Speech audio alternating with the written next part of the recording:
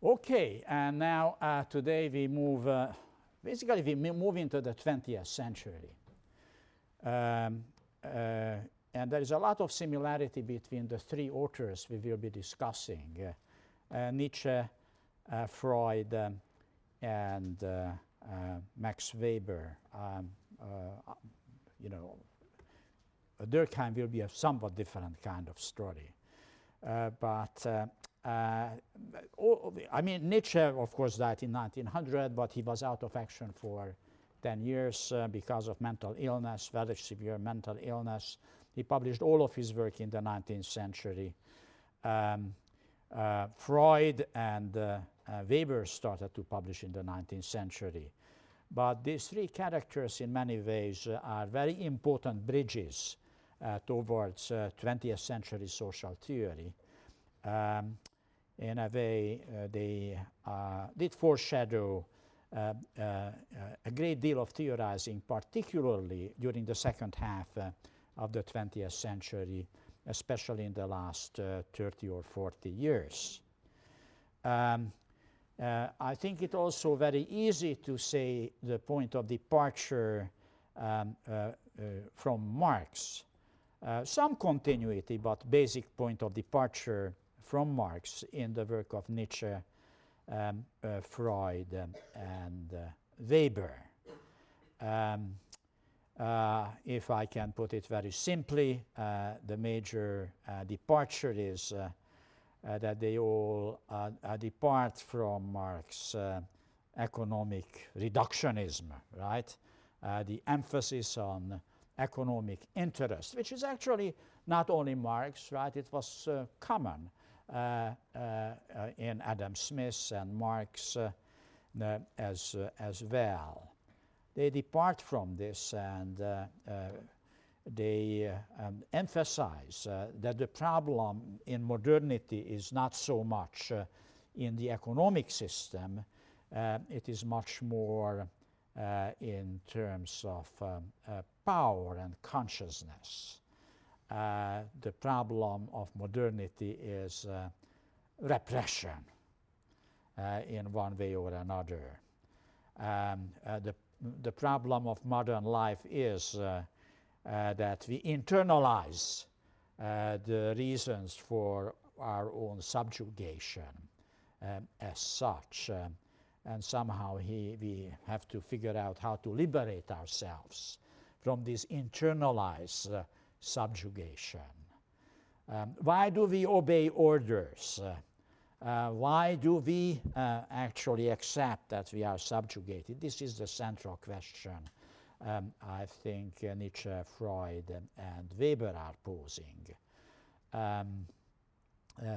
It's again a question which has not been really asked by the other theorists we discussed so far. They just had civil society as a point of reference for the good society.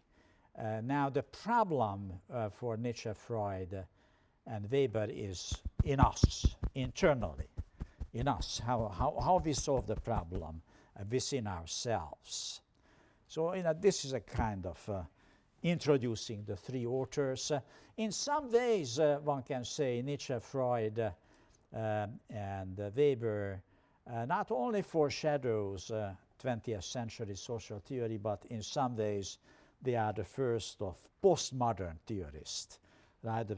The theorists which beginning to come to terms with the oppressive nature of modernity and try to figure out how to transcend that. Now, I think what I asked you to read for today is probably the most difficult text for the semester, the Genealogy of Morals. And you may have been greatly frustrated by it and probably also irritated by it because he's a very provocative mind. I hope you did what I suggested, namely you had a cursory reading of the text before today. And now you can go back to the text after my lecture notes, and I think that should help you to find your way out and to see what he is really up to. Now, what is he up to? Let me just foreshadow before I get into his life and work, and particularly in Genealogy of Morals. There is another point in which Nietzsche, Freud, and Weber can be understood in relationship to Marx. In my very introductory comments, I emphasize the difference, right? The shift away from the economy to the question of power and domination. But there is a point in which there is a continuity between them and Marx. Nietzsche, Freud, and to mainly Weber. I mean, Weber is a somewhat more complicated story, but certainly Nietzsche and Freud are critical theorists. Critical theorists in the sense as we defined this earlier, right? Critical theorists that they are offering a criticism of human consciousness. What is in our mind and how did it get into our mind? And how, and the problem of our consciousness in relationship to our existence. And this is very much critical theory as it was defined by Hegel and then the young Marx, the Hegelian Marx, the Marx of Paris manuscripts, right? The Marx of alienation, right? This is very, very much coming from this tradition. And the central issue is how can we subject this to critical scrutiny. And in Nietzsche's case, there is an incredible attempt being made here to try to offer a critical theory which does not really have a critical vantage point, right? All critical theories of Hegel and Marx and 20th century critical theory do have an idea of a good society, of an emancipated human existence. And they criticize the reality, the society, what they are analyzing, from the point of view of this critical vantage point. Nietzsche is different. He is really the most radical of critical theorists, and in the 20th century, the theorist which builds the most consistently on it is Michel Foucault, right? To try to create, right, a theory which is critical of existence and our consciousness, but critical without telling you what is good, right? What you should be aspiring for. And that's exactly what Nietzsche is trying to do. It is sort of the squaring of the circle. Can you be critical of a situation if you cannot tell what is the good outcome, right? Can you actually subject the very notion of the good society, the good, to critical scrutiny? This is what he's trying to do, right? To offer such a theory. Freud is different, right? Freud is a critical theorist beyond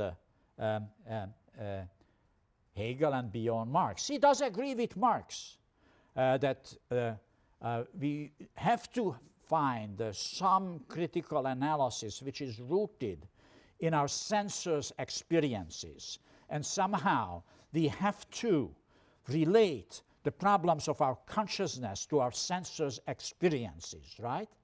In this respect, Freud is very much in the line of Marx's critique of Hegel. This is not simply radicalizing your consciousness. You have to confront your consciousness with your senses' experiences. But he's different from Marx, because I pointed this out earlier very briefly, because in Marx, this senses activity is production. It is economic activity. For Freud, it is our sexual experiences, right? And he offers a criticism of our consciousness by confronting us with our repressed sexual experiences in our earlier life, right? So this is a critical theory, right? He said, what you think is in your mind is right. No, it isn't, right? You have to think about all of your experiences of your earlier sexual life, and then when you figure out what you repressed as bad memories, that's when you will be able to have a healthier psychic life, right?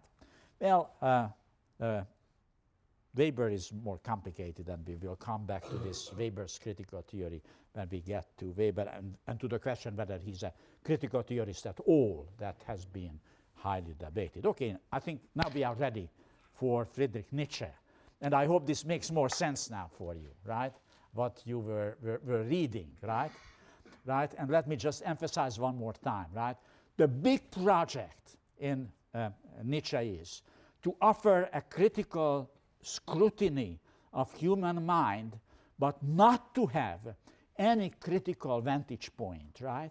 To criticize the very principles of good society and good to critical scrutiny. Where does it come from? Then we have the conception of good, right, and good society. That is his project. It's an incredible intellectual venture, right? As I said, it is this kind of squaring of the circle, what he does, but he does with a great deal of power. And he does it extremely provocatively. I will put up a couple of quotations for it, which are outrageous. Don't walk out on it, right? Wait a little. Hold your breath. Listen.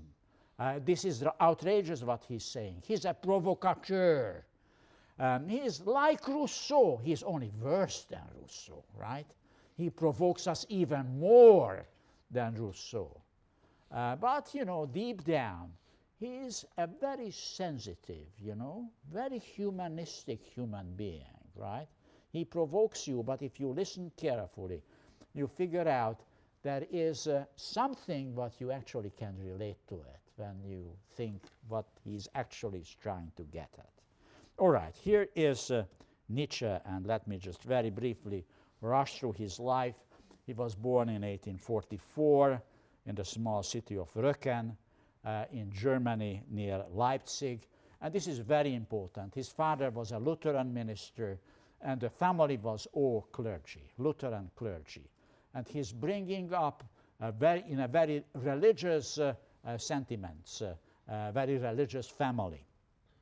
And in many ways, his work is a reaction against the father, and it is a reaction against the kind of Lutheran Christianity he was deeply internalized into. I think this is very important to understand. I mean, I know that most of the people in this room have strong feelings in Judeo-Christian tradition, and he attacks also Judeo-Christian tradition. This is a revolt against the father. This is a revolt against what he was brought up to. It is an attempt to find himself, right? That's what he's trying to get at. And you have to be a little tolerant about him, you know, and his attempt. You did that as well. You were revolting against your parents, and you were revolting against some of the fundamental principles you were born into. He actually enrolls to the University of Bonn to become a Lutheran minister himself. He studies theology. As it happens to many people, actually, who enroll into a seminary, doesn't take him too long to become an atheist. Very often, you know, the seminaries are the best training grounds for atheists, right? You're beginning to see somehow the complexity of theological thought. This is what he experienced. So he quits after a year. He realizes he's on his way to become an atheist, right? And he will not become a minister. Actually, this happened to my brother as well. He actually did not quit. He did finish. He was also trained as a Lutheran minister. But by the end of his theological training, he was. I don't think he ever confessed, but he was actually an atheist. So I have personal experiences, right? What theology can do to you, right? Okay, then 68, there is a very important event in his life. He meets the greatest composers of his time, Richard Wagner, and they become great friends for a time, and they become bitter enemies later on, and this is very important why this happened. He is appointed as professor of classical philosophy at the University of Basel before he got actually his degree, but he doesn't do it for too long, right? He is only teaching for 8 years in his life, and then he retreats and he sacrifices his life to scholarly activity, spends a lot of time in Italy, and if he's in Switzerland, in a small, beautiful spot, Sils Maria. He also meets in 1973 Paul Rée, a German philosopher who has a great deal of impact on him, who introduces him in 1982 to Luz Salome, his only real but very passionate love, and I will say a few words about this later on. In 1988, he becomes mentally ill. The story of his beginning of his mental illness tells you a lot about him. He is in Genoa, in Italy, and then he walks on the streets, and then he saws a carriage driver beating the horse vengefully. And then he suddenly cuddles the horse, beginning to cry, and his mind is gone, right? He falls deeply into mental illness. He never recovers anymore.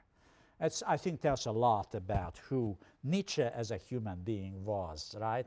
And how actually, how much compassion he could have with suffering, right? This work, what you were reading, has a lot to do with suffering and gives you a devastating view what human suffering means. Anyway, he is in his care of his mother until she dies, and then his care, unfortunately for him, to his sister Elizabeth, and he dies in his home in 1900. Now a bit about Elizabeth Nietzsche. Here she is. She was born 2 years after Nietzsche. And he married a guy whose name was Bernard Förster in 1885. And Förster was one of these proto-Nazis. He was a fanatic anti-Semite. He was very attracted to this idea of the superior Aryan race. And he actually created an Aryan colony in Paraguay and moved with Elizabeth to Paraguay in a pure German community. Some remains still exist, and you know, if you are a devoted neo-Nazi, you may want to visit Paraguay because there are some of these guys here still hanging out there. They look like Indians because, of course, not very pure Aryan nation. They are not blonde and blue eyes any longer. They intermarried with the locals, right? But anyway, this is what he wanted to do. It didn't work very well, so at one point he committed suicide, and Elizabeth returned to Germany. Well, I think it's very important that Nietzsche, after she got married, broke the relationship with his sister. He just could not stand his brother-in-law and his anti-Semitism. Though you will see some of the citations which sound very anti-Semitic, he was very intolerant about anti-Semites. This was one of the reasons why he broke his relationship with Richard Wagner. But in 1994, Elizabeth created the Nietzsche archive. Nietzsche was insane, and he had a lot of unpublished work, manuscripts. He put it together into an archives, and he abused it as much as she could. She turned into a right-winger, and with the rise of Nazism, a Nazi, an admirer of Hitler, and he put together a lot of Nietzsche tests in order to fabricate a Nazi ideology out of Nietzsche. And some, therefore, have been reading for a very long time Nietzsche as an ideologue of Nazism. So did Adolf Hitler, who actually even attended the funeral of Elizabeth in 1935 when she died. Well, I think people who read Nietzsche carefully and who have seen now Nietzsche's original work published rather than selections by Elizabeth have a great deal of doubt whether Nietzsche has anything to do with Nazism, though the story is complicated. Now, here we come, a nice triangle. Lou Salome, Paul Ray, and Friedrich Nietzsche. Well, I should show this picture after Freud. Remember that? Watch on it. It is a very Freudian kind of presentation. Louis Salome, Paul Ray in the middle, and Friedrich Nietzsche on the other side of the picture. Now, Lou, Paul, and Friedrich. Paul Ray comes from a very wealthy Jewish family, German Jewish family, for reasons which is beyond me. Occasionally, Nietzsche refers to him when they already broke up as the English psychologist. He was a German philosopher. Anyway, he became very good friends at one point. I mean, Nietzsche was an impossible person. He fell in love with people and then he broke. Just strong love or strong hatred. There was nothing in between. But anyway, the idea of genealogy, which is probably the main piece in Nietzsche's work, is coming from Paul Ray. Then he introduced this wonderful young and very smart young lady, Lou Salome, to Nietzsche, and he was desperately in love with him. This happened in 1982. She was 21 years old, as I said, very beautiful and wonderfully smart. Nietzsche was hoping to marry her. I mean, he was opposed to the idea of marriage, but, he's writing letters to Paul Ray, kind of not aware that there is a relationship going on between Paul Ray and Lou, that he wants to marry her probably for 2 years or something. And anyway, I think by all likelihood there is an interesting love triangle going on here for a while. But Nietzsche is impossible, and Lou is a sane woman, and at one point she just cannot take his insanity anymore, and he moves to Berlin, lives for a while with Paul Ray, and then, though he is also opposed to marriage, we are talking late 19th century, right? Very radical ideas about sexuality and marriage. But then he still married this guy, linguist Carl Andreas. Anyway, she was also a very smart woman. She at one point said they wrote a book together, Ray, Nietzsche, and herself, and she never published that. She said this was an experiment, a joint book by the three. We never, as far as I know, it never had. Another important person in his life, Richard Wagner. Nietzsche was a music fanatic already in his boyhood, and when he read Wagner's piano transcript of Tristan and Isolde, he just fell in love with that. That was the music he was looking for. He was a hero worshipper. That's why some people read still in him a kind of proto-Nazis. He likes strong, beautiful people who are heroic and do heroic act, like the Greek, right? Beautiful young man, powerful, right, and heroic, like the gods, the Greek gods. That's what he really empired, and this is what he found in Wagner's music. A rejection of the Rossini kind of sentimentalism of Italian music, and in fact the classicism and coldness and pretentiousness in the music of Beethoven. And what he found is something new in Wagner. So he was attracted to Wagner,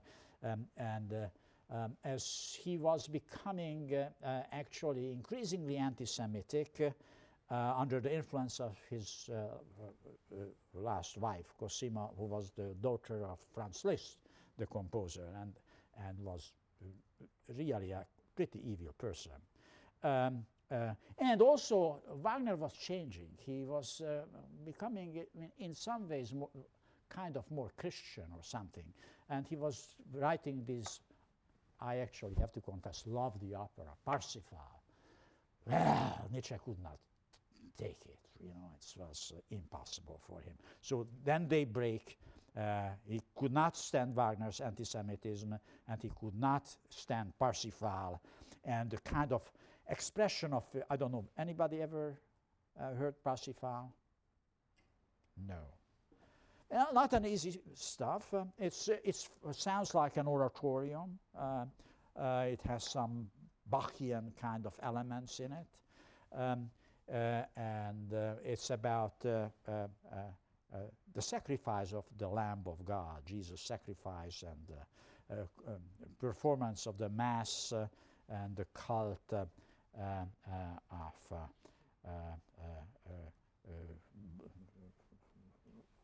Jesus' blood as such.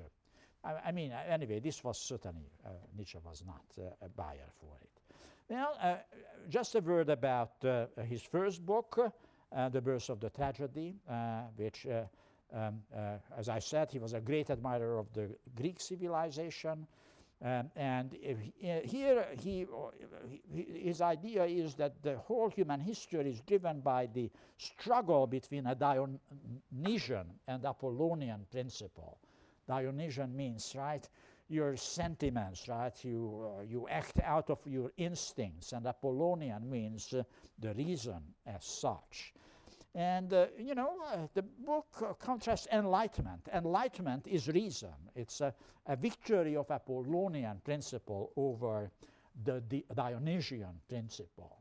And he kind of rejected, this is why he's also kind of postmodern, right? He rejects enlightenment, and enlightenment, excessive rationalism. And this is why actually he liked Wagner, because he thought in Wagner the Dionysian and the Apollonian components are being combined, right? Passion and reason are put together, and Wagner loved the book. Then he writes the book 1879, Human Ode to Human, which starts from Voltaire and the sort of reification of the free thinkers. Now, he is a free thinker, and he also breaks with Romanticism, and follows Ray, and he said, well, what we have to do is to subject the Christian idea of good and evil to critical scrutiny, and not to accept that there is some general principle of good, and therefore he tries to develop the genealogy of morals. Now, as you can see, Wagner and Nietzsche are on collision course, right? Nietzsche is now subjecting the very core of Judeo-Christian tradition to critical scrutiny, while Wagner is writing Parsifal and being the Holy Grail and asceticism. Wagner assumedly even has not read the book. He heard about it and rejected it. He did not buy anything about this. Now, this is Nietzsche's house in Sils Maria. He went there for the first time in 1981, fell in love with this, and spent time there until he became ill. He also wrote the Genealogy of Morals. He wrote to his mother, finally I found the loveliest spot on earth. And he was greatly inspired. This is where he wrote the book, Also sprach Zarathustra, Thus spoke Zarathustra. This is a kind of a book which is a central attack on Judeo-Christian morality, but he found repressive and wants to get out of it.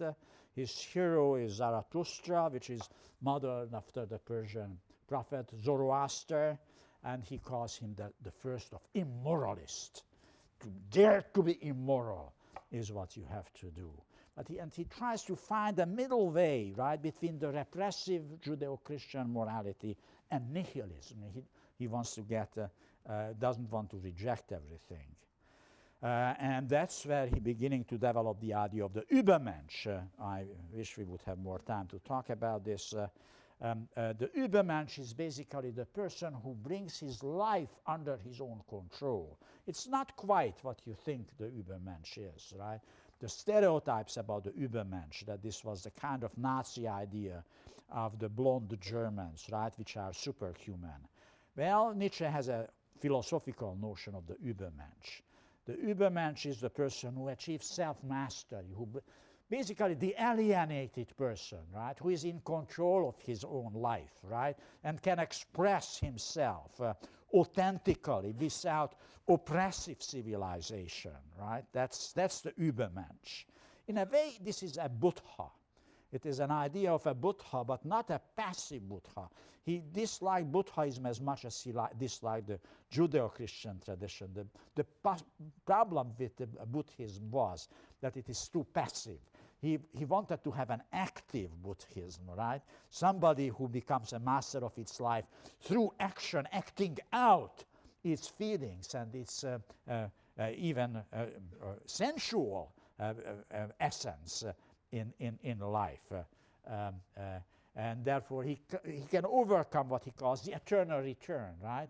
And he can overcome the iron law of this, this is again comes from almost Marx, right? Reified consciousness. The reified world can be broken. There are no rules, right? You can realize yourself in the world, and you are not ruled by the external world. And now he's ready for the genealogy of morals. I have some 12 minutes for this. What are the major contributions? Well, he reconstructs the methodology of genealogy, what he takes from Ray, and he discovers what he calls the origins of morality. And then he introduces a difference. Okay, what is the difference between good and bad, where this is coming from, and good and evil, where this is coming from? And he compares the two ways how this dichotomy, that some behavior is good, other is bad, some behavior is good, other is evil, where this is coming from, and this is the essence of the genealogical method, right? He does not need a critical vantage point. The good and evil distinction can be criticized from the good-bad distinction point of view, and the good and vice versa, you see? But this is the essence of genealogical method, as Foucault will interpret it. Give me a notion, tell me what is right, right? And what I do, I take the same conception back in history, and then we'll show what you think is right, just, or noble, has been at one point of time regarded as evil, what you should fight for. And tell me what you think is evil, and I go back in history and I will show you instances where what you think is evil was actually admired and was seen as ethical, right? This is the essence, right, of the genealogical method, right? That you compare two ways how morality is being constructed, and you are criticized one from the point of view of the other without taking sides. Where do actually you stand as such?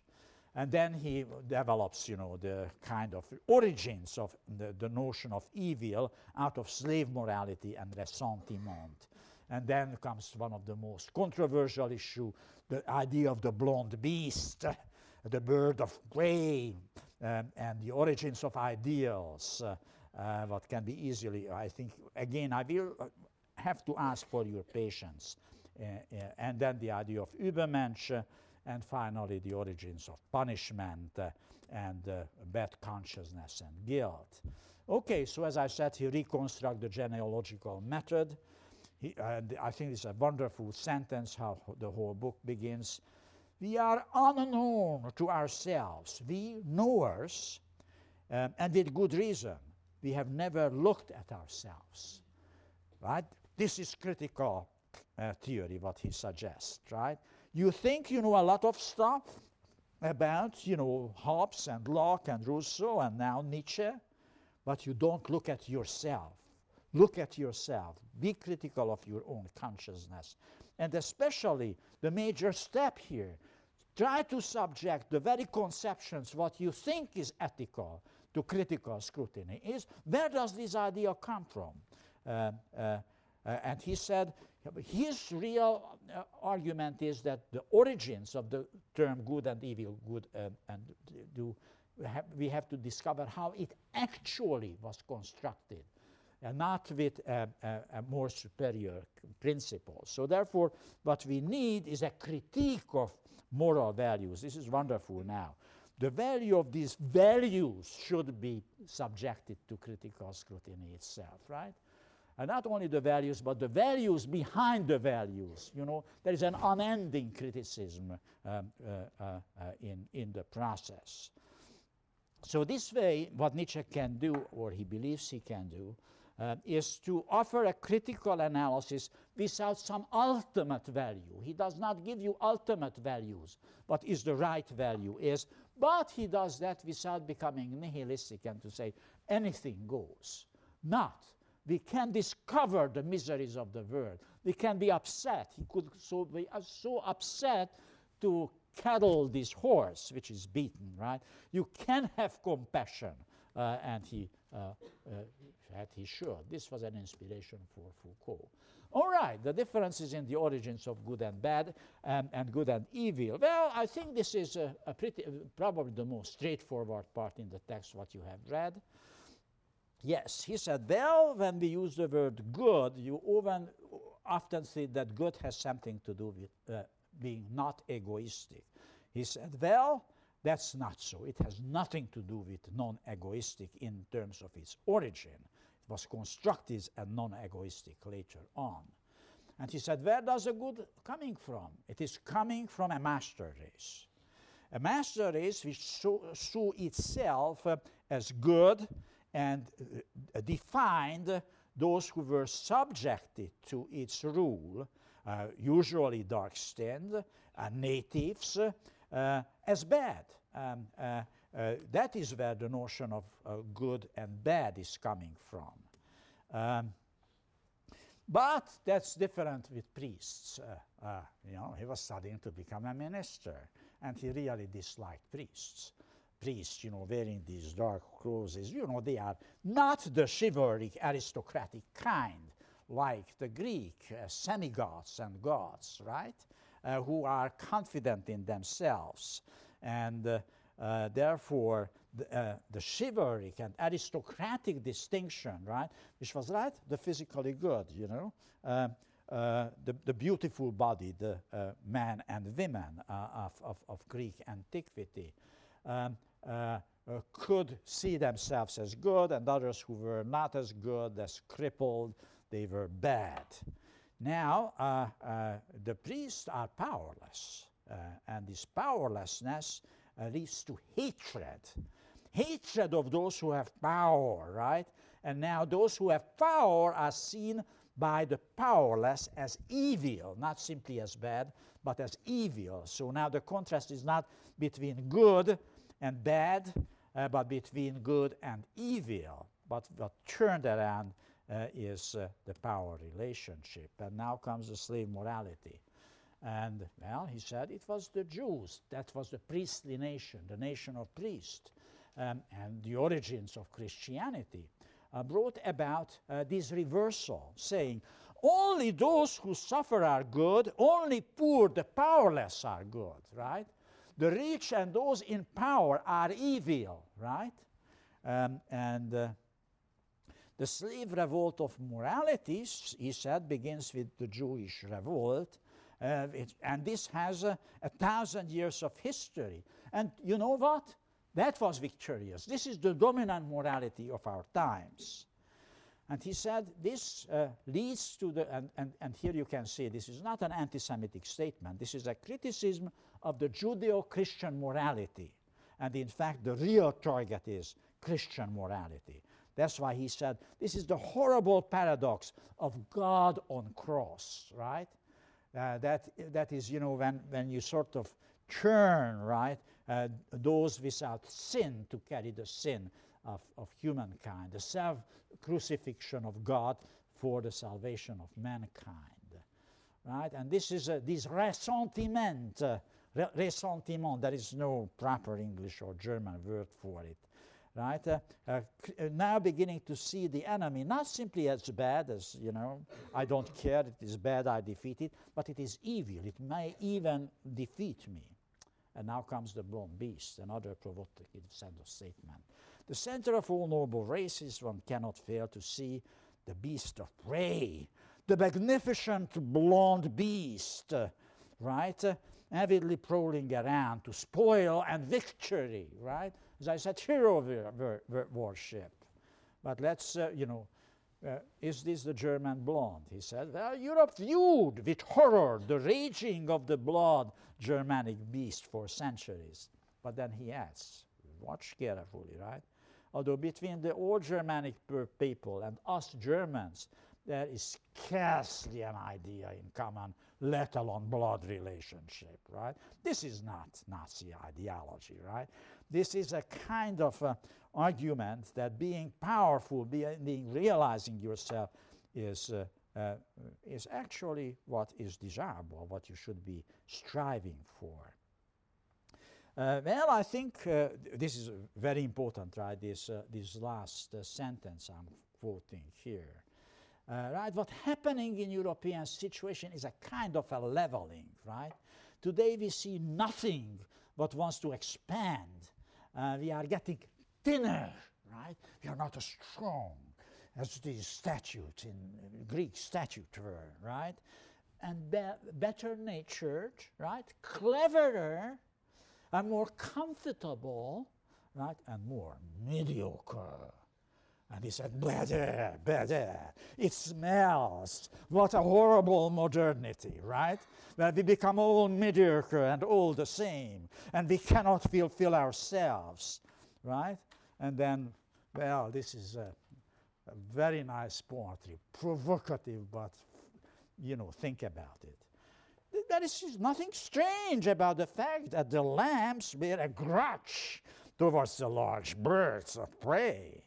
But there is no reason to blame the large birds of prey for carrying the little lamb. Well, the lambs say to each other, these birds of prey are evil. And whoever is least like the bird of prey and most like the opposite, like us, the lamb, is good, isn't it? Right? Those who dominate is bad, and those we are the suffering are the good ones. The bird of prey responds. We don't bear any grudge at all towards those good lambs. In fact, we love them, right? Nothing can taste better than a tender lamb, right? Well, as I said, this is disturbing, but I think the point is what he's calling for, right? The self-fulfillment of individual and his desperation that in modern world we cannot fulfill ourselves. And here comes the workshop ideals are where the ideals are fabricated.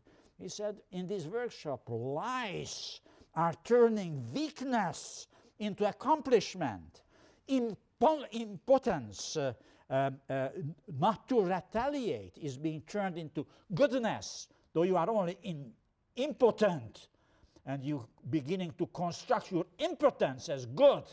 You are not good. You can't do anything about it. And submission to people you hate, that's what you call obedience. Not because you really accept their superiority, because you are afraid of them. And then you construct a good notion out of this. Obedience, this is a good word. Well, he said, they are also talking, love your enemy. And they are sweat while they are saying so, right? It's a big lie. You don't love your enemy. You hate the guts out of them. You say you love them, and meanwhile you sweat, right? That's what he said. You know, this is the workshop, right, in which the ideals are created. This is where they call it the triumph of justice. You don't hate your enemy. Oh, no, no, no. You hate injustice, right? You create your enemy as unjust, right, and unfair. I rather think, well, this is my enemy, and he's stronger than me. Well, therefore, he said, the workshops where ideals are fabricated, they stink of lies. And again, better, better, get out of here, clean air. Let's talk truths, not lies. That's the point. And Übermensch is the one which will, right? Because the Übermensch is, he said, well, good and bad, good and evil fought together. Now the good and evil is dominating us. Well, the Renaissance was brilliant. It was reconstructing, right, our classical idea. But then came, again you said, the Judah triumphed again. Again, be careful, not anti-Semitic, no, it's again more against Luther than against Jews. He said, thanks to the basically proletarian German and English ressentiment movement called the Reformation, right? That's his real enemy here. And he said, well, I don't have time to labor on this. So, very briefly, origins of punishment. We have to forget. Forget is we have to suppress memories which were bad. And in order to suppress, there is mnemotechnics. That means that we are actually, pain is the most useful way how we forget what we have to forget. We have to remember, right? He said, these Germans, the nation of thinkers, made a memory for themselves with dreadful methods. Stoning, breaking on wheels, ripping apart, and trampling to death by horses. All right, I have to finish it now here. But I hope you get sort of the bottom line, right? The bottom line is have a radical critical theory which does not need ultimate value to be critical of false ideas and lies. Get choose, and the ideal is the person who can fulfill itself right in the world and conquer the world as such.